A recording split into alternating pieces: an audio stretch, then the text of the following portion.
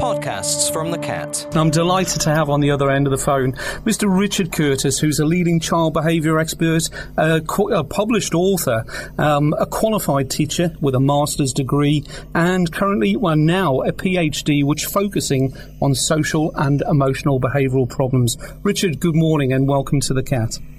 Well, very good morning to you.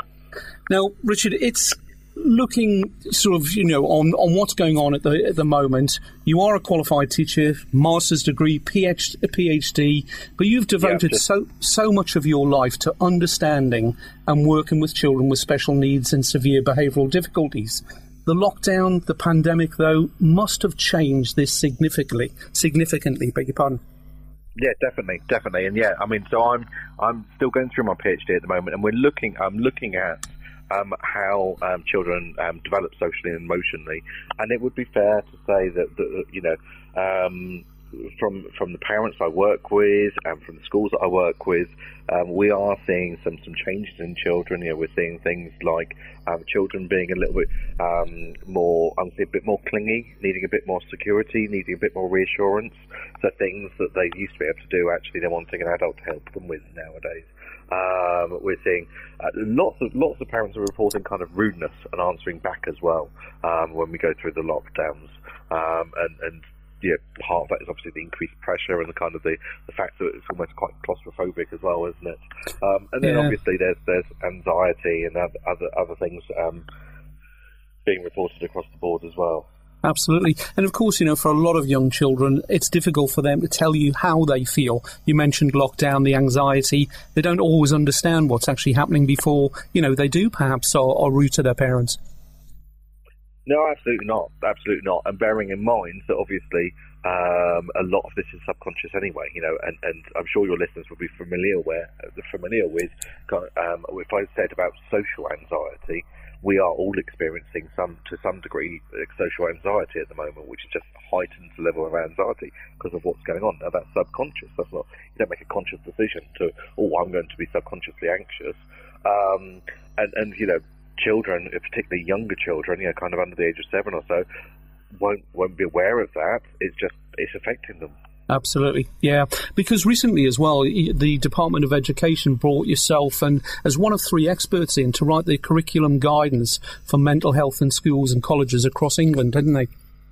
Yes, absolutely. So it was an absolute pleasure to work with the Department of Education and just look at conversations that teachers can be having to just help children kind of from the age of 4 upwards recognise their emotions, talk about their mental well-being, and start to recognise things that will help help them have, healthy well-being, whether it's physical or mental well-being.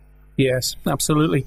Now, during last summer, and certainly across the first pandemic as well, you produced and broadcast a number of videos addressing subjects that parents had raised with you. Can you give some examples of those, Richard? Yes, absolutely. So, so I ran weekly live sessions, and actually this lockdown I'm running them twice weekly on Tuesdays and Thursday evenings, just talking about whatever parents were asking me about that week. So so sometimes it was about rudeness, sometimes it was about fussy eating, which seems to be another symptom that's come out. Other times it's been about juggling homeworking and home educating children and kind of finding that right balance. And dealing with stress, and so there's a whole range of. I've got to be honest with you, I can't remember how many I did, but quite a few. And obviously, with this recent lockdown, I've started them again as well. Yeah, and you've touched on a couple of those, the subjects: managing homeworking, dealing with rudeness, social skills, children interruption, work calls, if you were on a Zoom call, tiredness and fatigue, and you also mentioned diet and fussy eating. So, Richard, if for parents listening in, where can they go to view those videos again if they missed them first time round? So if you go over to facebook.com/thekidkarma, my entire back catalogue of everything I've broadcast throughout throughout the pandemic is on there just to view. Oh, that's perfect. And you'd be okay, I'm sure, if we actually put the link to that on our website as well? Absolutely. And I'm still broadcasting. So I'm broadcasting live on Tuesday and Thursday evenings at 9 p.m. So I encourage any parents that have got a question send a message through to the Facebook page, and I'll build it into my live sessions.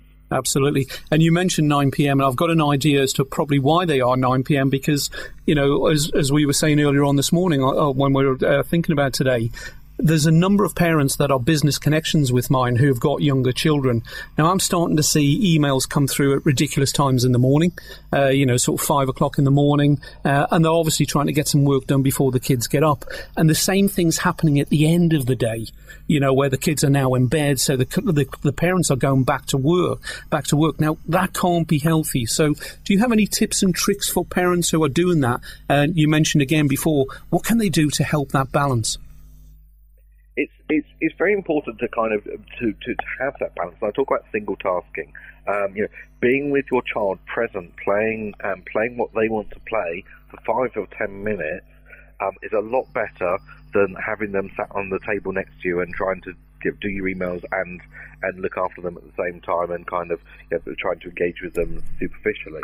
5 or 10 or even 15 minutes of quality child-led time is a lot more effective, and also it helps kind of meet the child's attention needs, so that they're more likely then to let you kind of have 30, 45 minutes of work uninterrupted. Do you know, it's the first time I've heard that, but it makes so much sense. Single tasking. I mean, number one, men don't do multitasking anyway, as you know, but I think you're absolutely right. 5 minutes of quality time is better than half an hour, let's say, of, mixed time. Absolutely, and likewise, it's the same on school activities. 10 to 15 minutes of quality engagement with activities is a lot better than 45 minutes to an hour being sat there and not engaging with activities, refusing to do it. And the other thing to bear in mind in terms of school activities is that until they are in secondary school age, they won't be expected to be doing activities that are more than half an hour long. 5-6-year-olds will only be doing 15-minute activities at most at school. So we don't need to have the expectation that we sit them down for long periods of time. Absolutely. Well, Richard, it's been an absolute pleasure. I will certainly tune in tonight at 9 o'clock to watch that broadcast, and hope a lot of the other parents do. Delight to talk to you. Thank you. Go to listen.thisisthecat.com for more podcasts and more ways to listen.